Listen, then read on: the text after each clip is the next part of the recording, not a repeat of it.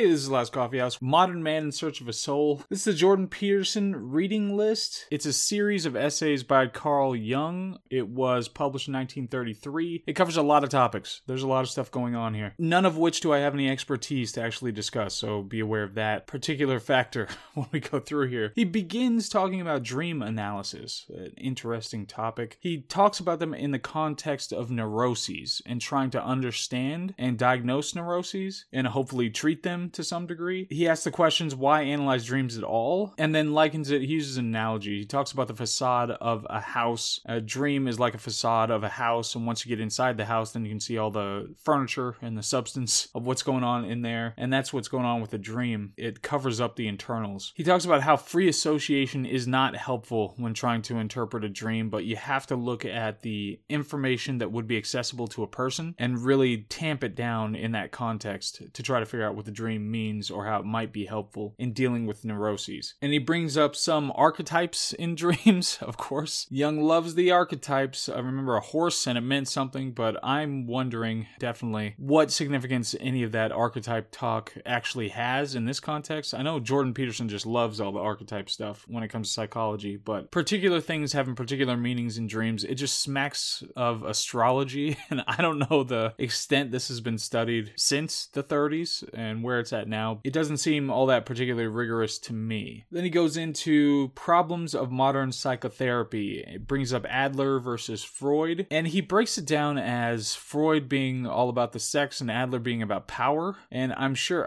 Freud, that's probably a good description, but for Adler, I haven't read much Adler. I'm guessing that's probably an oversimplification of what Adler had to say about this whole stuff, so maybe we'll run into an Adler book as we go along the reading list. He emphasizes, this is one of the best things about Jung reading through this book, he emphasizes the lack of certainty in psychotherapy. Of course, this was the 30s. It was easy to have some humility related to this burgeoning brand new academic interest, but he expresses throughout, there are only a couple of topics where he doesn't. Most of the topics that he discusses with humility and is very clear about it. And this is something that you generally see in scientists that you don't see in everybody else, that they express a whole bunch of caveats and humility when it comes to any of these extremely complex topics. So it's really refreshing to see that, especially if someone's with this kind of stature in this area. He says that there's no recipe for living that suits all cases, so that makes psychotherapy difficult. He says the cases that he takes are the ones where the standard treatments don't have any results, and talks about how what in one person can be a passing mood can become a condition in others. He talks about dreams that they offer clues to these sorts of things, and he doesn't need to prove that the dream interpretation is correct. It just needs to help the patient, which is an interesting kind of way of looking at it.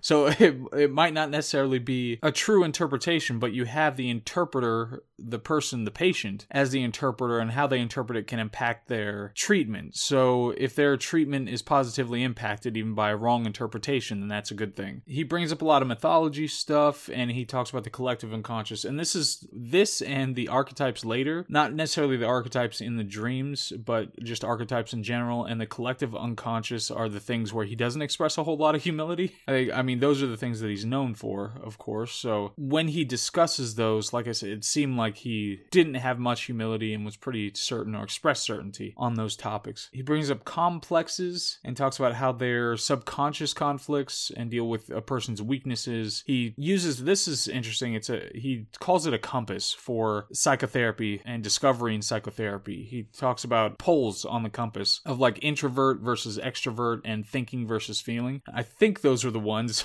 that he was talking about as the compass. I know there was a compass in there, but he talks about those categories as methods for categorizing, even though they're not, of course, categories would be methods for categorizing. That makes sense. Even though he, again, expresses humility in the fact that it's not something you're going to be able to just plug every single person into, but they're good ways to give you direction in trying to understand people. He brings up the stages of life, and this part of the book, he kind of goes into trying to be more directly helpful in understanding how people develop and how they can better their lives and increase their well-being. And interestingly, in the 30s, he was bringing up the development of effeminate men and masculine women, and brought up this interesting idea about how we don't have schools for 40-year-olds. So we don't have schools that teach people how to be old, and we don't have schools that teach people how to be middle-aged. He also there's a lot of religious interest in the way religion plays a role in this whole psychology thing. And he talks about how there's no evidence for what happens after death. Of course, there's tons of evidence, but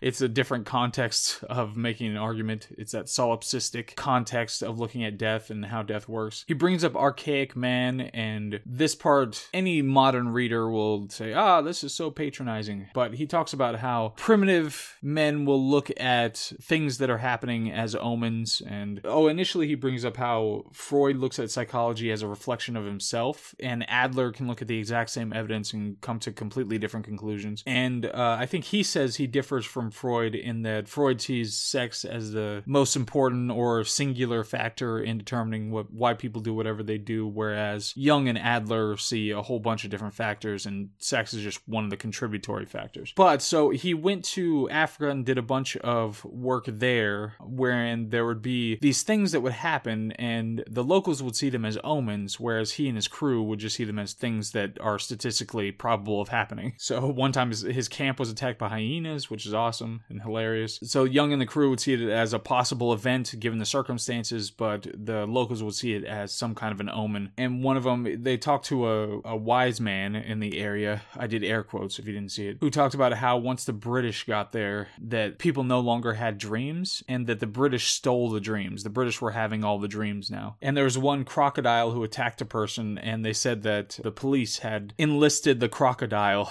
to enforce the laws or something like that. So, interesting take. He brings up, he goes into psychology and literature and how that works. So he wonders if Wagner liking to wear women's clothes impacted his music, and has this dichotomy, psychological, I don't know if it's a dichotomy, but psychological versus visionary art. And I didn't really catch what the distinction was on these things, but he talks about interpreting a work of art psychologically and the distinction between interpreting the psychology of a work of art and the psychology of an artist, how those two things are different, and brings up Goethe and being in I can't remember the word he uses, something like manic state of mind when he wrote the second part of Faust. So the first part, he was just fine, but when he wrote the second part, he likely had some kind of mania or something else while he was writing it. And goes right into the collective unconscious, and he just waxed all sorta about the collective unconscious related to art, called it a message to generations of men. He brought up this collective man idea and used it as a kind of means of explanation of art, but he went on for a while about how just tapping into the collective unconscious to make this art and stuff. And he doesn't go directly into the evidence for the collective unconscious or the archetypes or anything like that. He doesn't expound upon those a whole lot in these lectures. I would love to read books specifically just about those things so we could really tamp it down, because there's an interesting idea behind it, the collective unconscious anyway, in that we're biological creatures with a similar biological pedigree, so you'd wonder what kinds of echoes we have biologically that we all share, and it's something that we could have access to all individually. But otherwise, the whole idea of the collective unconscious seems pretty mystical, and the archetypes, you wonder what kind of explanatory power those archetypes have. Although things like hero story or the Odysseus, the leaving home and learning and growing and then coming back home, those kinds of things that repeat in all of our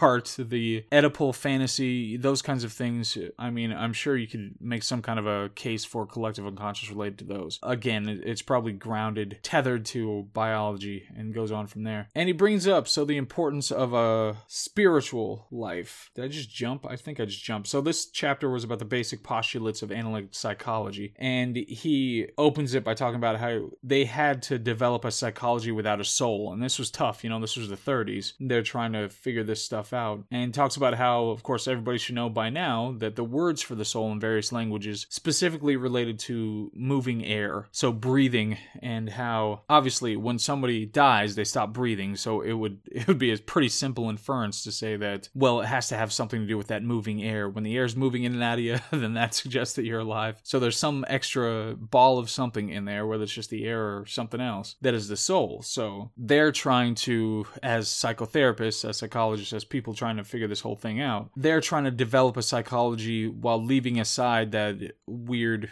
idea, that religious idea of a soul. So he brings up the collective unconscious again, an ocean of images and figures in the CU. And now he talks about the importance of spiritual life, the sources of meaning that people need. And then one of my favorite favorite sentiments. I just love it when people who are so brilliant are willing to have this kind of humility, where he talks about how the science of mind is no more developed today than physical sciences in the 13th century. So it's really pre-Copernican when it comes to science of mind and really understanding how we think and why we think what we think and all that. And then he goes into the spiritual problem of modern man. A lot of talk about religion, and I really kind of like his posture related to religion, because he doesn't just disdainfully reject it outright, but he's still willing to say, well, obviously I'm challenging it and I think it's wrong, and there are a whole bunch of weird things about it that seem to obviously be incorrect, but there are very many important things when it comes to psychological health related to it. So he's talking about religions and all the different religions, and that people started trying them on like they were Sunday attire. You just put on a different robe of a religion for any given week to figure out if that one fit. He brings up theosophy, which is any of a number of philosophies maintaining that a knowledge of God may be achieved through spiritual ecstasy, direct intuition, or special individual relations, especially the movement founded in 1875. I just read the definition, so that wasn't me elucidating the concept of theosophy. But it's about a more personal relationship, and obviously a precursor likely to all the spiritual but not religious stuff that you started to hear, at least I started to hear in like the late 90s and early 2000s. He brought up the Gnostic systems and anthroposophy. Anthroposophy is a formal educational, therapeutic, and creative system established by Rudolf Steiner, seeking to use mainly natural means to optimize physical and mental health and well-being. So a lot of roots to, when it comes to today, a lot of roots in those philosophies that were developing in the late 19th century. And as far as Jung can tell, the decline of religious life increases neuroses. It leads to meaninglessness as an issue. He described neurosis as the state of being at war with oneself. Anyway, that's the end of the last lecture for the most part. Now, when it comes to my analysis of this, I didn't write my notes of an analysis, so I'll just do it on the fly here. But I definitely think people should read this book. It's got a lot of very interesting topics and ideas and important things that it's trying to get across. And it's one of the fathers of a still nascent inquiry into psychology and figuring out why we do what we do, which of course for our purposes should be the most interesting and the most important road of inquiry that we can undertake, because our behavior, what we do or don't do, is the source of our ailments. So if we could get that figured out, then we can alleviate most of those ailments. There are still, this was in, like I said, the 30s, so I don't know how much rigorous scientific backing all of these ideas had, but it has some of the most interesting ideas that are out there.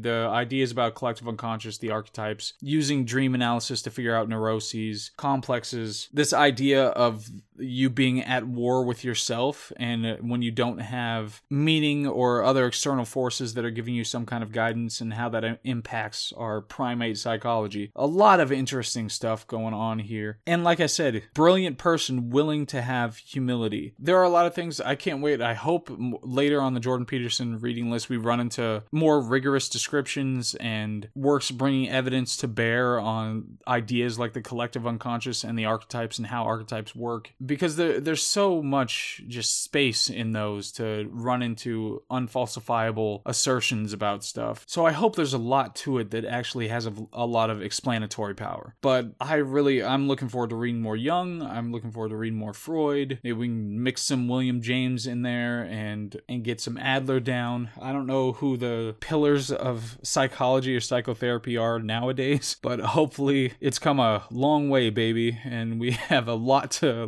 learn, a lot of good stuff. But we'll see. The Jordan Peterson reading list is proving extremely interesting. I'm enjoying it a lot. We did Road to Wigan Pier. We did The Painted Bird, which is weirdly mind-blowing. And now we've got Modern Man in Search of His Soul. It's just all been good stuff. But anyway, so this is the last coffee house. Hope all is well. I'll see you on the next one. Okay, bye.